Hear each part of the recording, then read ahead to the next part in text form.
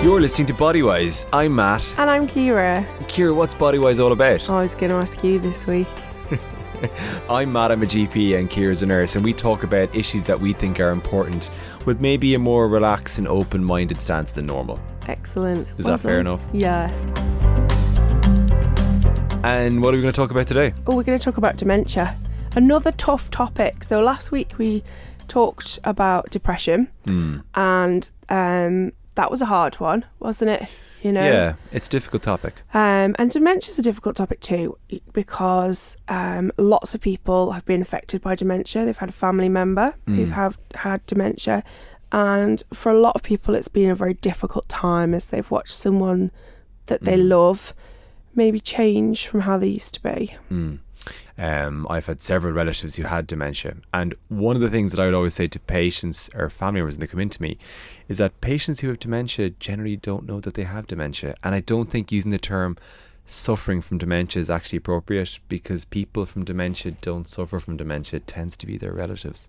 I often think that dementia is one condition where you're treating the patient but also their family, particularly their partner, and that the partner and the family needs a huge amount of support, because it is, and it can be at times, very difficult. One of the professionals that we're going to talk to in this episode is going to mention the Northern Wellbeing Centre, and I know that that's been a really great resource for families of people with dementia.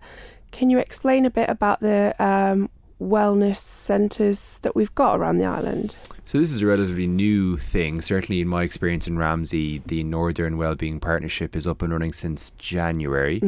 Basically, it's a really good idea. So all of those supports in the community have come together under one umbrella called the Northern Wellbeing Partnership. And the idea is that when I as a doctor, when you as a nurse, or when a member of the community reaches out looking for help, whether that's the help of a district nurse, or maybe they don't know what help they need, but they have a particular problem. For example, it could be that they're having difficulty with their memory, or they need more help.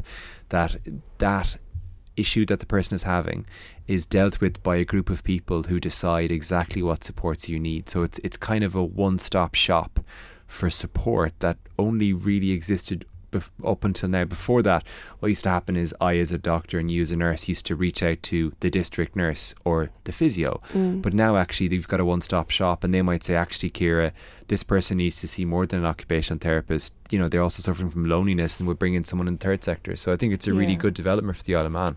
I totally agree. And I know for me, I'll often see people who are carers who are really struggling and getting very limited support, maybe really struggling to get any respite for a loved one. And actually the wellbeing centres have been fantastic at putting them in some directions of not only Manx care related things, but like you said, third sector stuff. We've got an amazing Northern Men in Sheds, and I know there's more than just the Northern one, but they can be fantastic for loneliness, for meeting new people and learning new skills. And then there's more, isn't there, outside of that as well? There is. So what we're going to do now is, I suppose the format for the programme has been that we tend to talk to an expert in the resident field who randomly is from Ireland, bizarrely enough, and we put a few questions to them. And our expert this evening is Dr. Joe Brown, and he works in the largest hospital in Ireland, and the largest centre for memory in the country. So I think it's going to be interesting to hear his perspective. Yes, let's. And the reason we've asked Joe to come into us today is, number one, he's Irish, obviously, and I'm super biased. But number two is I've worked with Joe, and I continue to work with Joe, and Joe knows his stuff, Ciara. I think you work with everyone. Hi, Joe. Hi, good afternoon or good evening to you both. Hello, thank you so much for joining us. So one of the things we wanted to talk about today, Joe, which is obviously the most obvious question, is probably what everyone is asking, but what is dementia? Ciara, is that a fair question to open with? For sure. And also, is dementia Alzheimer's, and is Alzheimer's dementia? I get that one quite a bit. Oh, so they're hard questions. Number one, dementia can present in different ways. So dementia is it can be either memory loss, it can be problems with concentrating. It may be something to do with where somebody's not familiar or not doing their daily tasks as good as they should, whether it be shopping or paying the bills as normally, and sometimes they're struggling to follow conversations or being okay occasionally confused, or there's mood changes. Depending on the type of dementia. So there's many types of dementia. So Alzheimer's is probably the one that everyone knows about. It typically is the one that where people will have problems regarding memory, particularly knowing somebody or recognizing a face, or they're kind of repetitively asking questions, and they're just finding new tasks. So giving them, let's say remote control for a TV, they find that really, really hard. And sometimes they find really the right words to say. Now, there are other types of dementia. One of them is vascular dementia, which is something you see with people who might have strokes. There are some unusual types of dementia, some associated with Parkinson's disease called Lewy body type dementia. There's some that affect your frontal lobes, which are kind of the areas that kind of control your personality. So therefore, these people might have altered sensitivity around other people's feelings. They sometimes might become very cold on feeling. Lack of social awareness, so they start being disinhibited. Sometimes they might have language problems. And then there's kind of a group that don't necessarily fall into one particular group. They can be gradual decline over time, and they might more manifest as more behavioral changes and things like that. So it's very hard to kind of. I think Alzheimer's is probably the more common one you see or hear about, but there's many types. When I have patients coming into me, there seems to be two different types of presentation. There's people who notice something wrong with them and want to deal with it straight away, and then there's other people that might sit on a problem for a long time because they're not ready to discuss it, or they hope it goes away, or they're frightened of it. And often in the cases of dementia, I've noticed that people seem to present a little further down the line. They've wanted to keep it to themselves, they're worried, they're frightened, and they present late on. And I wanted to ask you, what difference would it make to somebody's pathway, if any difference, if they came and presented to their GP with memory problems at an early stage? So the first thing I'd be kind of wondering is it genuinely a memory problem, or is it an underlying, sometimes what we see is maybe there's some other medical condition going on. So presenting to GP is probably a good thing to have that assessed.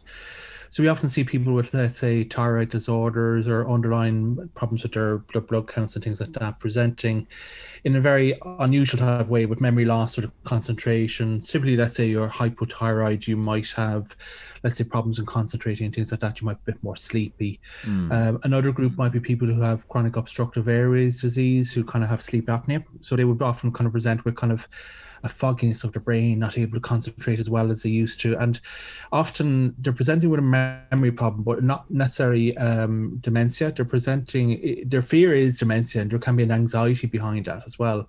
So sometimes addressing the underlying medical reason in some cases can be enough. Some things are very easy to treat, whether it be, let's say, a thyroid disorder, sleep apnea less so.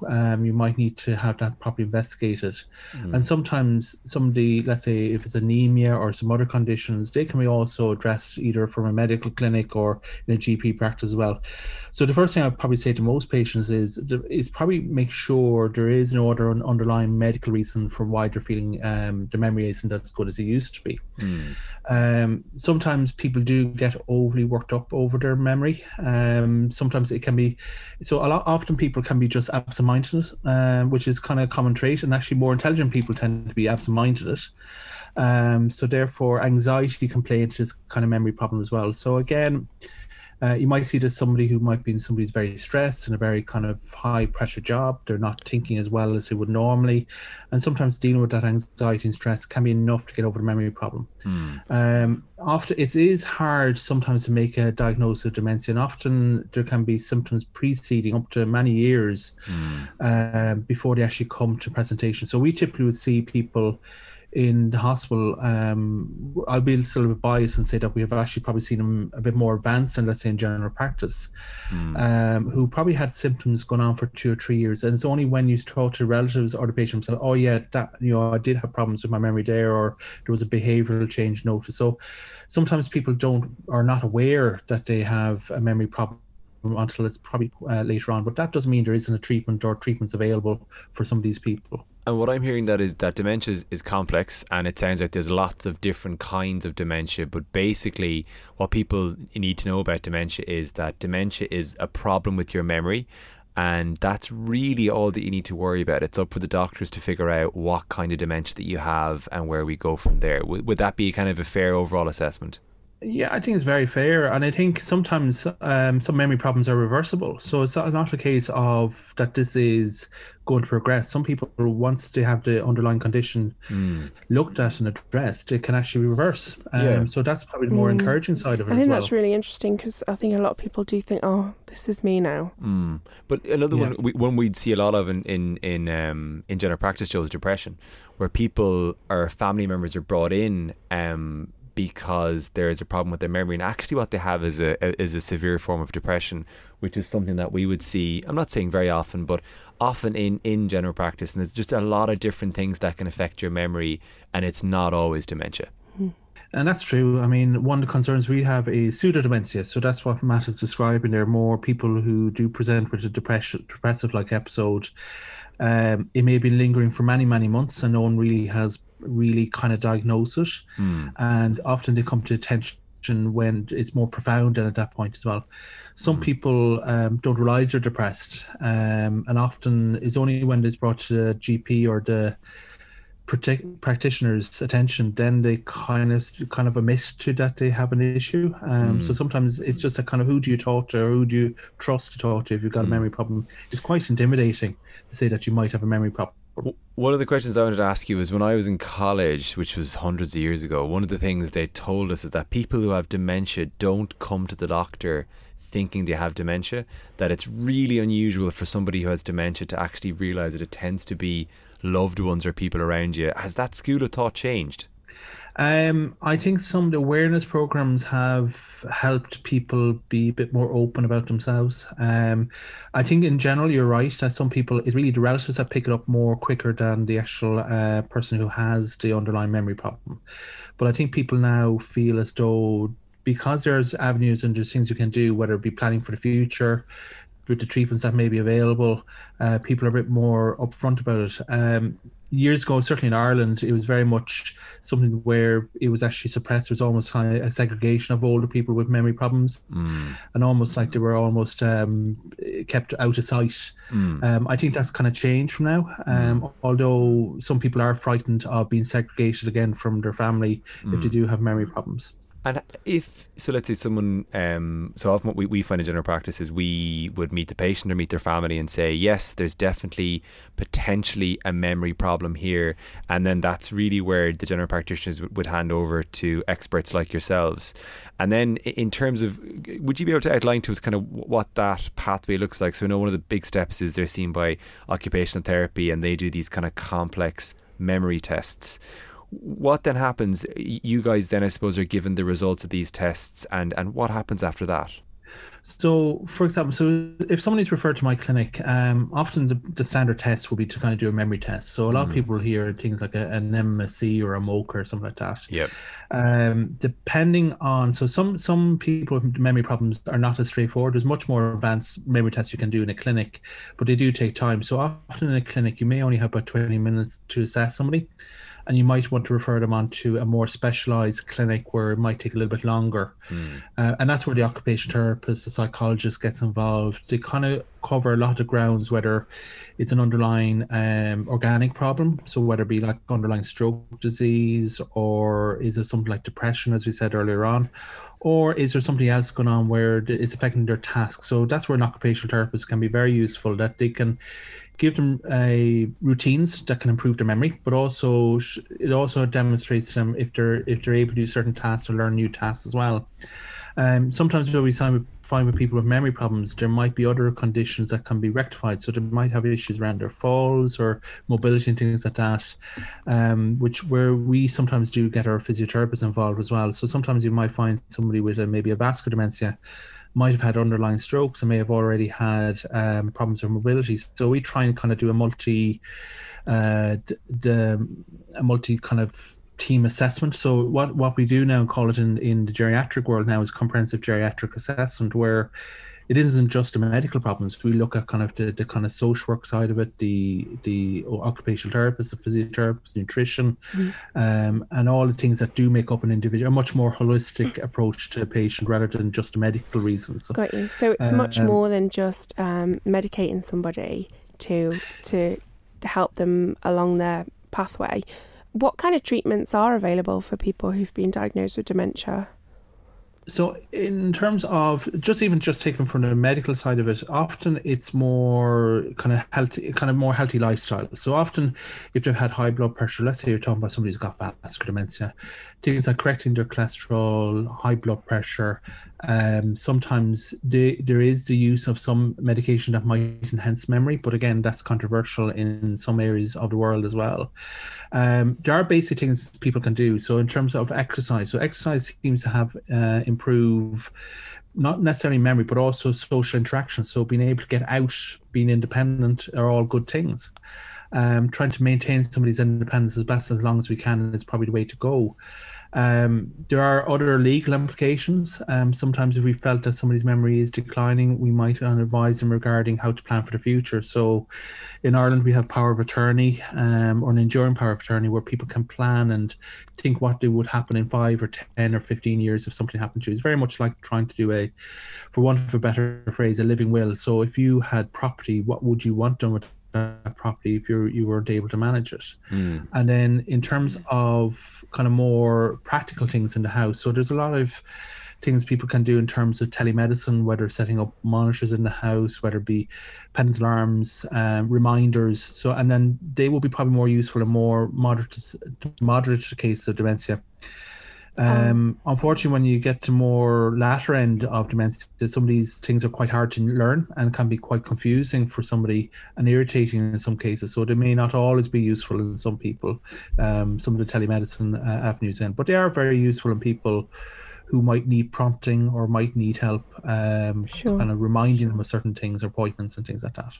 And I just wanted to ask one more question. So from a nursing point of view, when I trained, which was even longer ago than when Matt trained, we were always told reorientate, and it was such a heartbreaking process a lot of the time to have to let somebody know that someone that was really important to them had died several times a day. Is that still what we do?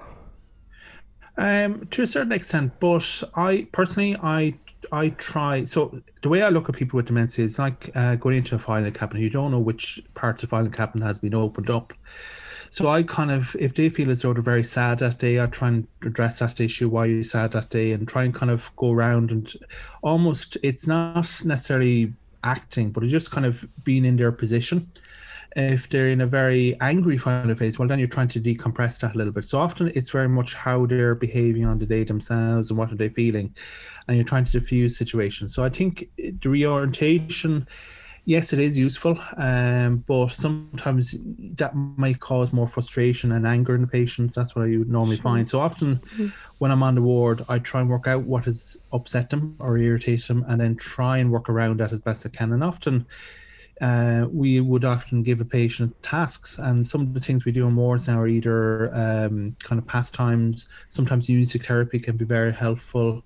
I've seen massage therapy of hands being quite useful in some patients in the NHS where I worked in Leicester as well. So there are different avenues in controlling or some of the emotions that somebody has. Sometimes they just don't have control or very good control over their emotions when they've got more moderate to severe dementia. So it sounds like, to summarise our conversation, Joe, basically, like, so dementia is where you have memory problems. The first step would be to go to see your GP or your practice nurse. And then what happens after that is, I suppose, the team in the hospital will assess your memory, and then there are various treatment options available there. I mean, would that be a fair summary of our conversation? Would there be any kind of other kind of tips or recommendations that you feel myself and Ciara should have asked you, or things that you would say would be good from a protective perspective from your health? So you said exercise, a healthy balanced diet. There are two things that you can do to protect your memory going forward. So I think other things is everything in moderation. So smoking, if you look at pure stroke disease and stroke prevention, smoking is probably a no. Alcohol in moderation, not excessive alcohol. In terms of a healthy lifestyle, exercising, social interactions, trying to kind of interact with more people can be a good thing, and also keeps your network of connections as well. And also trying to, in some way, try to be as independent as you can. So if you do find that your memories decline, then probably have that reasonable conversation with the rest of your family about how to plan for this for the future. Often people can do these things in advance and be able to kind of put out their own wishes for that eventuality if it does happen. That's been really enlightening. I'm really glad that we could speak to you today. So thank you so much for giving us your time. It's fantastic. No problem. Very welcome. Thank you very much. So that was Dr. Brown's perspective, and it's always really interesting, I suppose, from our perspective in primary care to get the perspective of our hospital colleagues, because what we see is often very different and possibly at a different stage to what they're used to dealing with. Yeah, of course, yeah. And being able to talk to someone who's dedicated so many years of their life to that area is awesome, isn't it? And one of the things you've done, Ciara, as part of this series is to really talk to people who either are suffering from the condition themselves or people who work in the field. And who are we going to talk to this time around? We're going to talk to Emily Hignett. Emily is she's a mental health nurse, and she works in older people's mental health. Okay, that's going to be a really interesting perspective. So we'll listen to Emily now. Emily, can you tell me a little bit about your role, what you do? Of course I can, Ciara. So I am a registered mental health nurse. I work for as you said, the Older Persons Mental Health Service, and we are the memory clinic, where we have the memory clinic, and we also help people with things like anxiety, depression over the age of 65. Obviously, the kind of relevant thing today, and a big part of our job is the memory service. So we help people at home who have memory problems. We do assessments with them. We refer them on to other services that can offer support and guidance. And we generally just try and keep people plodding along at home as well as they can for as long as they can. We do have an older population on Ireland, and a big part of our role is dementia and is helping people with memory problems. And as I said, on the back of COVID, we've definitely seen an increase just because people have been so isolated and not being able to have that support from family and friends like they used to. We've seen a big increase in terms of people with memory problems. So in your role, when you meet someone for the first time who has a dementia problem, when they present to you, how do you go about helping them and assessing them? Okay, so obviously we get the referrals from the GP. We have two meetings a week where we discuss all of our initial referrals and what we think is the best pathway for them. If someone is referred to memory clinic and we think an initial memory assessment is what's appropriate for them, then what that looks like, the memory clinic process is kind of mainly three appointments. So the initial appointment is where we pop out and meet the person at home. It could be at home, it could be at our base down in Douglas. And we generally, we have a chat about what their opinion of it is, because a lot of the time people don't think they've got a memory problem, and it's usually family members or friends that have kind of flagged it up with the GP. But we have a chat about what we think is going on, how they function at home, what their interests are, what keeps them stimulated or not, as COVID has shown us. But we just have a chat generally about that person's view of what's going on, and if they think they've got a memory problem, we do a quick memory test, and we look at people's mood and things as well, because that can have an impact on their memory, and quite often that kind of goes hand in hand. Obviously, if people are starting to notice that they've got memory problems, it can be quite a daunting realisation in older age, and it can be quite intimidating in a way. So we try and be as holistic as we can and look at that as part of our initial assessment process. From that, if we decide that we're going ahead with memory clinic, we ask for an appointment with one of our consultant psychiatrists, which is what we call the diagnosis appointment, which is where we discuss all the memory tests and the brain scan that we ask for. Obviously, prior to that, we do some more cognitive assessments, which again people usually dread and say, I've not revised for this, but it's not that bad. We try and make it as kind of light-hearted as we can, and make it more of a general chit-chat than formal assessment, because it is quite intimidating. And then, as I said, from that, in the final appointment with the doctor, we look at all the assessments that we do together. We review the brain scan that we ask for, and then we kind of have a general chit-chat about if we think there's a memory problem, what we think is causing it, and anything that may be able to help in terms of medications and things like that. So when you have someone who's been diagnosed with dementia, what can your team do to improve their situation? Okay.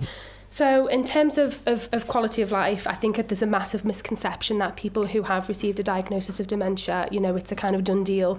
That's that, that's not true, obviously. I often say to people, the reason why we do what we do is to try and keep people living at home as independently as they can for as long as they can.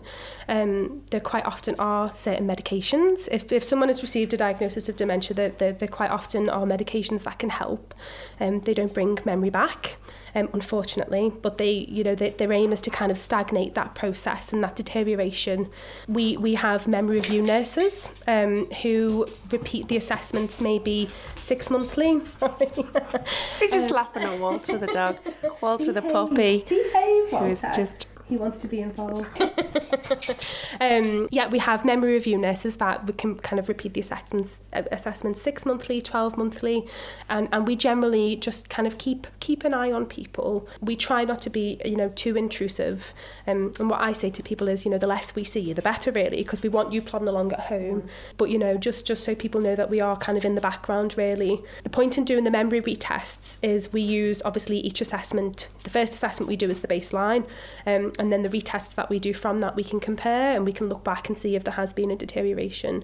We have care support workers that work in our team who can help people engage in social activities, because quite often that's a big thing. If someone's received a diagnosis, people tend to, they can tend to kind of isolate themselves or label themselves as, well, I can't do this or I can't do that, or quite often, people are just kind of at home, as I said, especially now with COVID. A lot of the people's social routines have stopped and they're not able to engage in some of the activities that they used to. So our care support workers are able to help people look into social stuff that might be of interest. It could be Men in Sheds, it could be the Live at Home scheme, and we've got numerous day centres, obviously depending on kind of where you live and what you've got access to, but just kind of general well-being stuff, really, to keep people occupied and to make sure that their mood is, their mood is as good as it can be and their quality of life is as good as it can be, really. Sure.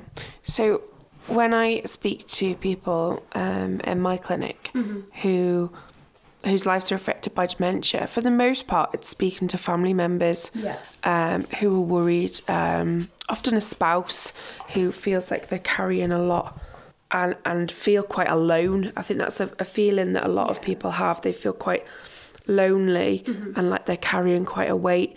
Where could you direct these people to who are feeling like they're struggling with their current situation and they're feeling either like they have a lot to carry or they feel quite alone in what's going on? Of course, that is a big thing. Carer stress is a massive thing, and I always say to people, it's easy for us at the end of the day. We come in, do what we do, and we walk away. But when you're living with someone 24/7, that's a massive burden to hold. I always say to people, you can call us anytime. 642-879. If your relative is known to us, I'll be your Mona nanny. Ring, let me know what's going on, and if we can help, we will do. And there are kind of carers groups and things out there. Some of them informally. We do have decafs, what we call the Dementia Cafe. So I am based down in the south of the island, and our decaf is the second Wednesday of every month, 2 till 4, down at Port St Mary Golf Pavilion. So basically that's an informal chat and a cup of tea with the person who's been diagnosed, the person with the memory problem or dementia, and their carer, friend or relative. Quite often we have staff from OPMS down there, ourselves, and we have Admiral nurses as well. But basically the Admiral nurses can offer kind of post-diagnostic support and support for the person with the diagnosis. We've got the Alzheimer's Society as well, who can offer, you know, support for families and the individual who's been diagnosed. But what quite often I direct people to as well is in terms of access and resources in the community, is the integrated hubs, the wellbeing partnerships. So as I said, I'm based down south, so we've got the Southern Wellbeing Partnership down south, which is based in Tyrosian, Old Southlands, and basically they're a kind of single point of access for most services, and they kind of know what the crack is, really, what's going on, you know, what people can get access to. So they're a good point of contact. Yes, definitely. We're really lucky to have the wellbeing partnerships. I think we've got a north, a south, and a west now, haven't we? Yeah. So we've got the west was the first one. The west was the first one to get up and running, and they're based down at it's kind of where the Corin Home was, the day centre down there. Obviously, the southern one is kind of up and running now. The northern one's going to be up and running soon. And the west, I think, will be, because obviously there's quite a lot of GP practices to incorporate in that. The eastern one. The eastern one, sorry, yeah, the eastern one. But yeah, no, we are really, really lucky to have that. As I said, just that single point of contact for services, because quite often, as you say, it is people feeling completely overwhelmed by their situation. And quite often it's just letting people know what resources are out there, you know, and that there is things that, you know, some things may not fit everyone, but there are things out there that may be of help, you know, and we want people to know that there are people there ready to help if needed. So the wellbeing partnership groups, if you're someone who is struggling with dementia, either for yourself or within your home, you can approach your local wellbeing partnership to look at what different agencies can become involved in your case and improve your life, right? Yeah, absolutely. You know, and as part of our assessment process as well, if the person with the diagnosis has come through our service, which obviously quite often they will, you know, we try and we'll try as part of our assessment to signpost people. We'll try and signpost people to the relevant services as we feel fit and necessary, really. But yeah, you know, there are, depending on what the person's needs are, there are care agencies out there. As I said, there are those kind of third sector, you know, men in sheds and live at home and befrienders and things like that. There is support for carers and family members, that kind of post-diagnostic support, that period, maybe of just receiving a diagnosis or maybe just having it confirmed, because quite often people do know, you know, and just kind of having that cemented really can be quite like, right, okay, this is what we're dealing with. So yeah, they will have access to those, as you say, different agencies that may be able to offer support. I think pretty much everyone has some sort of experience of dementia, whether with a family member, a close family member, or a neighbour. And sometimes when we look right back, you know, decades ago to care that was received, it can be a really part of the worry of seeking help and a diagnosis. Absolutely. What would you say to people who, recognising in themselves that actually either they themselves are really struggling with memory problems or their loved one is, but they feel really frightened about approaching services? Of course, and this is a big thing. It's one of the biggest barriers that I have to try and overcome as a professional, you know, building those relationships with people. What I'd say first and foremost is we're not that scary. We're not that scary. We're not, you know, we're not big monsters that could kind of come and scoop you up and take you away from who you love and what you love and, you know, your current situation. The reason why we do what we do is to keep people living at home as independently as they can for as long as they can. Times are very different now. Ballymona doesn't exist. You know, there are necessary services, you know, if people need more support. But we try and keep people at home for as long as we can, you know. And what I always say to people, because it quite often does happen where, you know, people will, because even just that first step of going to the GP is a massive thing, because it's having to admit that, yeah, there is something wrong, you know. And as you say, quite often people's experiences are informed by, oh, well, my mother, you know, in the 80s was taken away into a home, and things are different now. Times are very different. Number one, we don't have the space in homes to put people in, you know. as I said, we want to keep people at home. That's what we want to do. So it is a big step, you know, as I said, going to the GP in the first instance and admitting that there is a problem is a massive thing. And I always say to people, you know, I'd rather us be able to do something about it than in, you know, 3-4 months, years, whatever it might be, things become unmanageable. And, you know, hindsight's a wonderful thing sometimes. As I said, you know, we're not that scary, and it is hard when you have to kind of admit that there is something wrong. It kind of makes it all real, doesn't it? You know, people often will just bury their head in the sand and say, no, she's fine, it's just a water infection, or no, it's just an off day. You know, unfortunately, sometimes when those off days become a bit more frequent, it's scary and it's difficult to manage, you know, and especially seeing that change in a loved one is a really difficult thing to have to go through. You know, but we are there to help. And, you know, the less we see of people, the better, really. We just want to kind of bob in, do what we need to do, make sure people have got what they need, and then leave people be. So your primary goal is to allow people to be as independent as much as they can and have the best quality of life as they can, whilst making their own life choices. Absolutely. And obviously sometimes there does become a time where people do think they can still do the washing and still do the cooking, and it's like, I'm sorry, my love, that's, you know, not anymore. And, you know, we do step in at the relevant points to make decisions on people's behalf if it's deemed necessary. You know, but if someone wants to stay at home because they've lived in their home for 50 years and that's where all their memories are, then we don't want to take that away. You know, we want to make sure that we just put the scaffolding in place to make sure that they, you know, they can carry on doing what they do. How do you think that we can destigmatise dementia? Obviously talking about it helps, you know, and people sharing their experiences. And I do think that's becoming more, you know, people will say, oh, my nana had dementia, or, oh, yeah, my granddad, or, oh, I remember this. I think, just people talking about their experiences of if they've been through the memory clinic process or they've been through the process of getting a diagnosis, talking to people about it. You know, obviously there was that, did you ever watch that TV programme that was on? I can't remember what it was called now, but it was basically people who'd been diagnosed with dementia, younger people in their, you know, 50s, 60s, kind of early 70s, who were maybe still in part-time work or still kind of engaging in whether it was charity work or like I said, part-time jobs. And the whole point in that was to try and show people that just because you've received a diagnosis doesn't make you incapable, you know. It's like with the driving, is people think, oh, well, you know, if they're still driving, or well, if I receive a diagnosis of dementia, I can't drive anymore. In some cases, that may be the case, but actually not in all cases. You know, I had a lady who came through memory clinic relatively recently who received a diagnosis, and actually she's doing quite well in her, you know, she doesn't drive far, family have got no concerns. We have to report it to the DVLA, but it doesn't necessarily mean you can't drive anymore. You know, so I think just kind of, people being more open about their experiences of living with it. And talking about, you know...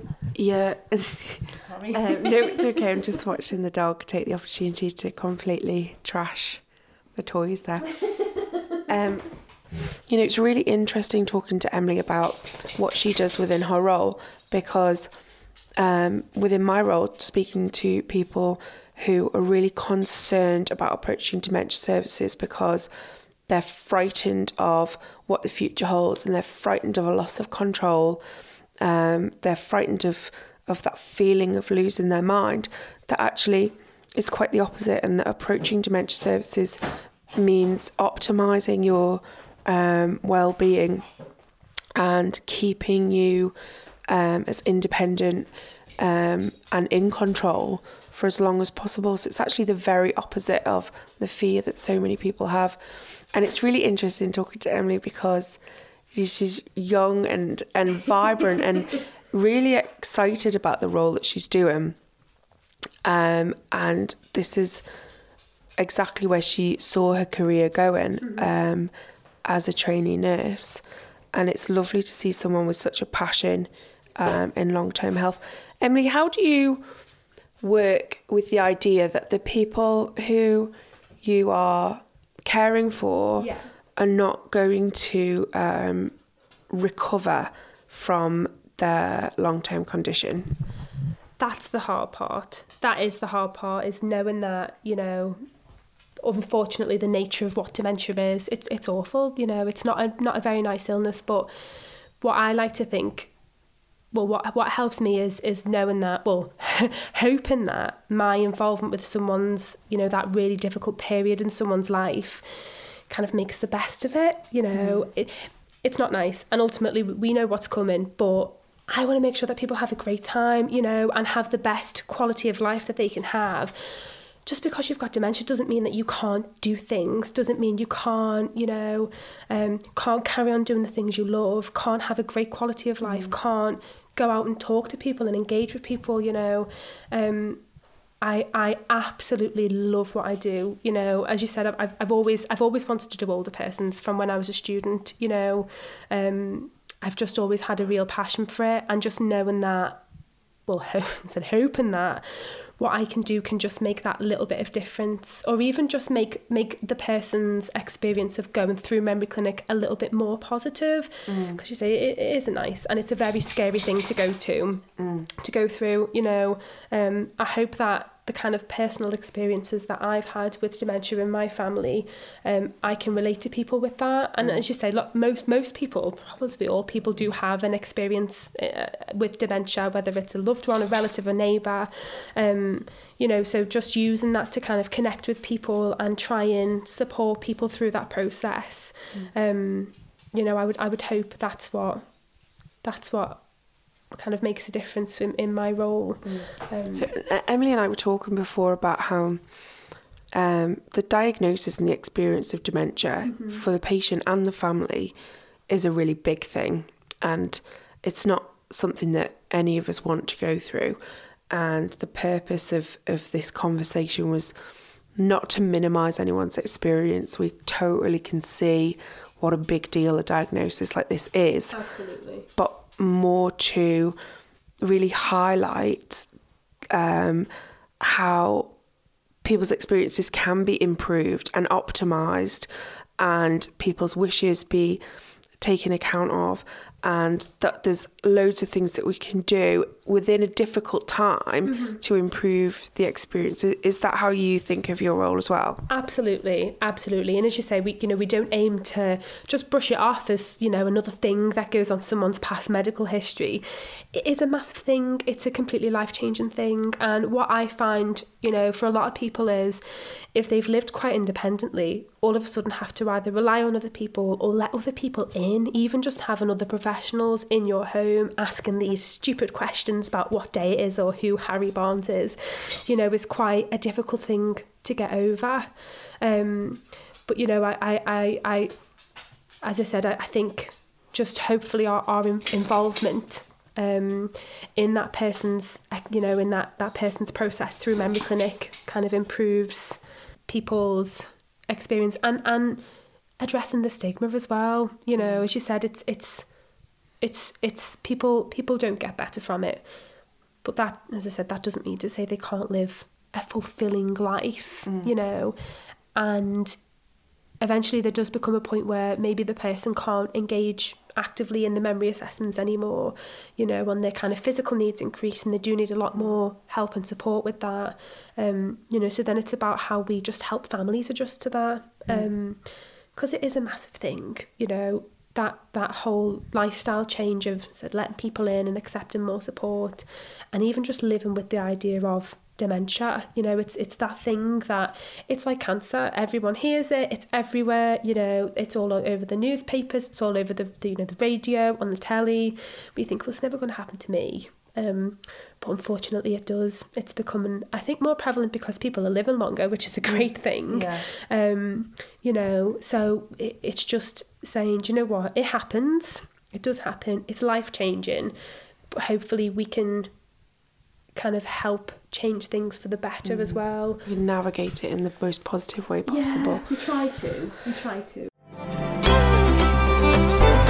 You know, Emily's great because you can really hear from listening to her, can't you, that she's very enthusiastic. You know, she can just me and Emily talked for hours really, and it was difficult to pull out the bits of the conversation to put in the show, but she's so passionate about what she does within older persons' mental health, and it's really lovely to chat to someone that wants to shout it from the rooftops and get her information out there, if you like. Hi, I'm Rebekah Traynor and I'm a speech and language therapist, working now as an independent practitioner. I've previously worked for Manx Care in the adult speech and language therapy team. My passion as a speech and language therapist is all about improving communication to change lives. Dementia can impact on a person's ability to talk, and this can impact on many parts of the individual's life and can also affect people close to them as well. Communication is so key to all aspects of our life, from asking for a simple request for a drink to meeting with friends for a meal.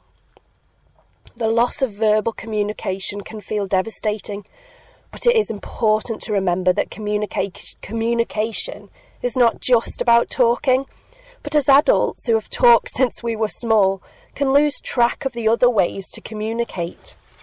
Even if a person has lost the ability to talk, it doesn't mean they don't want to tell their own story. It doesn't mean they don't want to request a drink. But how can we plan for this or be a supportive conversation partner? So I've got a few ideas to share with you today that I know have worked in my years of working as a speech and language therapist. One of the key things I feel as verbal communication is lost or reduced is joint attention. This is something to use that you both know that you are talking about, so it focuses the conversation. This could be getting a family photo out, could be the local newspaper, it could be old photos or a calendar. You can then use this to support the conversation. You can ask questions, you can point, you can comment. When you are tuned into the conversation and the joint attention, this makes communication so much easier. Plan for the future. This is key. Create a life storybook. A life storybook is basically you telling your story through pictures, through simple phrases, and it's a great opportunity for a family member to support somebody in creating this. It gives you time to laugh over old photos of old holidays or times when things have been difficult, or it can be an opportunity to remember key parts of a person's life. Again, this brings in joint attention, that you are letting them tell their story non-verbally, verbally, any form, and writing it down for them. I've had a recent experience of how this has enabled a person with dementia to go to a class and tell their story using the pictures that we had put together. Another tip is non-verbal communication. It's really important to remember that 50 to 80% of our communication is non-verbal.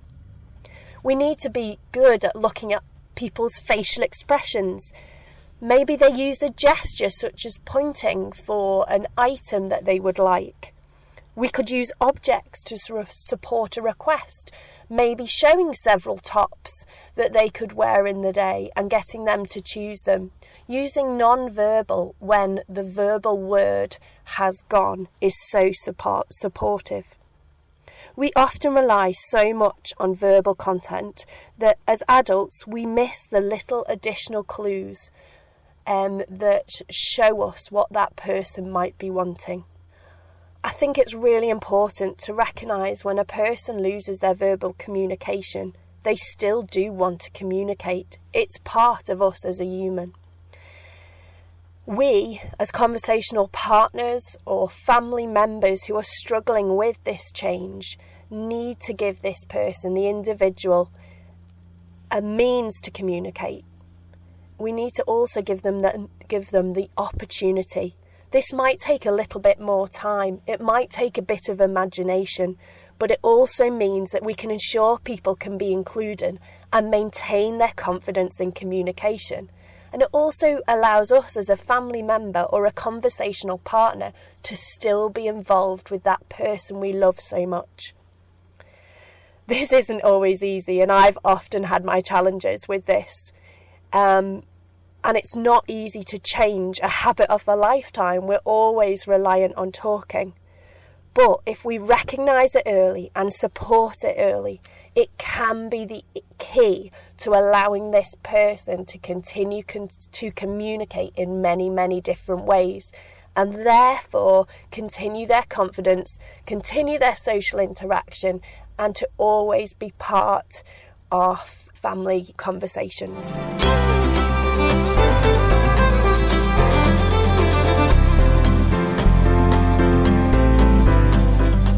So I'm very lucky that I got to speak to some families who have been affected by dementia. Yes. We're going to listen to them now. Hi, my name's Rosie, and I'm here just to talk a little bit about my mum and living with Alzheimer's. Her name's Jan. She'll introduce herself now. Hi, I'm Jan, Rosie's mum. I nearly said daughter. The worst thing for me was when I found out that my mum had got memory loss. Yeah. And I knew my granny had had it earlier, but it didn't pose any particular problems for me or my mum, because granny was easygoing. Then my mum developed it when I was still visiting her at least 3-4 times a day. And I tried to get my mum diagnosed, and she wouldn't have it, wouldn't go. Yeah. And finally, I think when she was taken in for an operation on her legs, it was discovered then that she got worse, and she was officially rubber stamped, diagnosed. And then discharged. She didn't manage really at home after that, did she? No, she didn't manage well, and she got a little bit more aggressive, but that's because I brought her home to my house, and she didn't recognise it at all. But we finally got her settled somewhere. Settled in a home. So do you think your experience with home, that experience impacted? Well, it impacted, but it also helped me later on in life to recognise something before you become kind of not rubber stamped, but before you. Yeah, you took control of your own diagnosis a bit, didn't you? My mum was in denial all the time, all the time, never have, and I watched out for mine, thinking, "Don't come, please don't come, please don't come." But I'm absolutely fine. I still drive. Yeah. I've got your full-time carer for your husband, your dad. So you still have a good life, a brilliant life. It's just that you've got to know your limitations. That's what I would say. Yeah, very good, very wise. Being the age that we are, we've got appointments now and again. How old are you now? 71. Yeah. And Alan's 74. Yeah, so like remembering appointments or what? Remembering appointments is quite an issue for me. So you have to have a system of telling somebody else, writing it down the minute you get the appointment, so you don't forget. Yeah. Because once you've not written it down, you forget you've even got an appointment, let alone what day the appointment is. So you've got like a little notice board, haven't you, up in the house? That's my lovely daughter that set that up for me. Who is on the other side of this interview. So that does help, doesn't it? I was going to say, you also normally screenshot things on your phone, and you often send them to me, so it's like so other people are remembering them on your behalf as well. Yeah, so it's acknowledging where your limitations lie and doing something about it that's proactive. So I send on information I've been sent, such as appointments. I can't think of anything else, but because my husband's got his own particular ailments, which are physical more than anything else, and he's paralysed from the neck after a car accident. But do you think having those long-term care responsibilities for Dad and that routine that you had with Dad sort of kept you going initially after the diagnosis? After mine, it's a devastating diagnosis, isn't after it? Mine, I carry on. You got up every morning and still, did the morning routine, looking after Dad. And I refused to give up my. You've always maintained my that home job, which is to look after my husband. Because you've always led a healthy lifestyle, haven't you? You've never smoked, not drunk much alcohol at all, always been outdoors, been physically active. So done yoga. We were quite shocked, really, when you got it, but then we don't know whether genetic factors influence it or anything else. And do you remember how you felt when you were first diagnosed to now? Have you changed your perspective on it? Now, to tell you the truth, I can't remember whether I've changed my perspective on it or not. But I remember the word is hard to swallow. Yeah, when somebody says it, you've got different forms of it. Yeah. But once I'd actually outed, as it were. And accepted it, once I'd come out and I began to tell people. And I realised that half of them couldn't give a toss, because if they're your friends already, they just go with it. Yeah. And they say, oh, don't worry about it, you'll be fine. Yeah. Which actually means nothing in reality, but it means there's no offence taken on their part. Yeah. You know, so you just crack on with it. And lots of people are more than happy to help me remember stuff. And do you take medication for it? You do, don't you? I do. Now, the problem with that is making sure that you remember to take it. Yeah, and you also use like the Alexa, don't you, sometimes? I use that if a you lot. Need to set an alarm or something to... and for your to take your medication, you have like a little prompt on that. Yeah. And do you think that's helped, the medication? Oh, yeah, definitely. I do as well. Me and my dad and other people around you do feel like that's definitely helped stabilise. And one thing you did this year, which was a lovely thing to do, was that you were my birth partner for my giving birth to my child, which was wonderful. So in that sense, having a diagnosis of Alzheimer's doesn't necessarily mean you can't do the things you want to do and tick off all of these big milestones in your life still. I mean, COVID hit the year after your diagnosis, which must have been difficult, having to stay in through lockdown and not being able to go outside and go on trips and things. I got a bit down because my diagnosis had come through then. But at the end of the day, I'm probably more chilled than I've ever been. Probably. Because I haven't got that capacity to keep on worrying about something over and over again. So you don't think too much into the future with it? No. I don't see any point in that. No. But it's something I've always thought, supporting you with Alzheimer's or being your daughter, that I would want to do things within your wishes. So we did have some frank conversations, I think, a few years ago after your diagnosis. And we've not really revisited them because I've not felt the need, really. Because things are quite stable. I used to garden a lot because we had a garden nursery and we used to sell to the public. You still do that, don't you? I still garden, but I tend not to sow new stuff. I tend to just maintain things that are there. Old stuff that repeats itself. Yeah, like building new skills and learning new skills is apparently one of the things that a lot of people with Alzheimer's can't do. Yeah. Although I have to say, I persuaded Mum to get an iPhone, didn't I, a couple of years ago after your diagnosis, because I've got one, and it just means we could share information and you didn't want to because it was a new phone, and you have mastered it, and some of it might be fluke. I'll get a text message on one platform like text messaging, and then I'll get a reply on WhatsApp or Facebook. The other thing about that is I've forgotten it now. That's the first time I've forgotten. Yeah, if you don't get your words out or somebody doesn't let you. On time, I was waiting for you to finish because to butt in. Yeah. Sometimes if you've Alzheimer's, you need to butt in with somebody because if you don't, and you don't know how to do it, you don't know whether to be rude and say, shush, I've got something to say. And if you do that, that emotion that goes with it often blanks out the thing you wanted to get across. With Mum having it, what I've noticed about, I've gone through some grieving process myself, which I've grieved parts of my mum that I feel have kind of slipped away sort of slowly over time, but I've still got to hear, and I've also gained a different mum, and it's like a living grief. But if my mum accepts it and adjusts, then I kind of try and follow suit and adjust, and you do. I don't grieve now. No. I don't think I'd grieve at all now. And I don't think I'm as frustrated as I used to be. Yeah. And I also need other people more than I needed them before. For instance, I sometimes forget how to put the telly on because we've got one of those tellies that does everything, lets you watch films, lets you do this, that and the other. And unfortunately, we got that around about the same time I started to lose my memory. But it's brilliant because instead I get the carers that come in to look after my husband, I get them to set it all up for me. Tell me where the off button is, and off, I'm away. Yeah.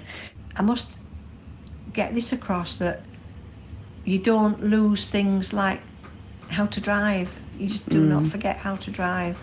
And you've not lost sort of the familiarity of people around you and your family and friends at all, have you? You have sort of stabilised. Yeah. Because some at advanced stages of Alzheimer's, obviously people wouldn't recollect family members and things, which can be really difficult. Occasionally I'll forget we've got carers in to look after my husband, and occasionally I'll think, my God, I've been talking to him for 9 months and I know his name, but I can't think what it is. And then I go, oh, ding, he's called T.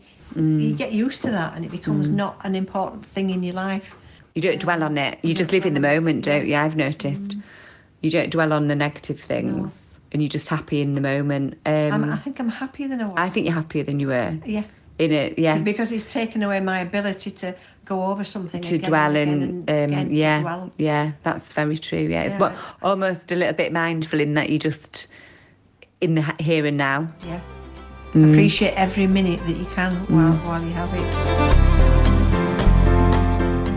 That was really interesting to hear, I suppose, that angle of dementia. I think it's really great that we have been able to talk to someone who is living with dementia and able to give their own perspective on how dementia impacts them. It's not often you get to hear the perspective from someone who has dementia. So, from the show, what are your biggest take-homes? Well, we have a few questions from listeners here, Ciara, that I was going to put to you. We'll do the quick fire round. So first question from a first listener here is, does everyone eventually get dementia, Ciara? No. So there definitely are predisposing factors. Lifestyle is the biggest one. So you are more at risk of having dementia if you have been a smoker and you've got quite a big smoking history. And you're less at risk of having dementia if you do plenty of active exercise, for example. But unfortunately, that doesn't mean you'll never get it. But they're two examples. I do know that there's been a recent Kentucky study, going to slide this in there because I can't stop talking about the menopause. But women who take lifelong HRT are 73% less likely to have Alzheimer's. And I think that's huge. That is huge. Another question that has come in here, and actually we've had several themes along this line. Does everybody who gets dementia end up in a nursing home? Also, no. If a nursing home is an option for anyone who chooses to go there, and for some people it's perfect. They know that they're well taken care of. They know that they don't have to overly rely on family and friends. And they know they won't be lonely because there'll be other people to talk to. So it's a perfect option for some people. For some people, it's a necessity. But for many people, there is so much support available now to help people stay in their homes for as long as possible. And, talking to Emily there, that was exactly what she was describing.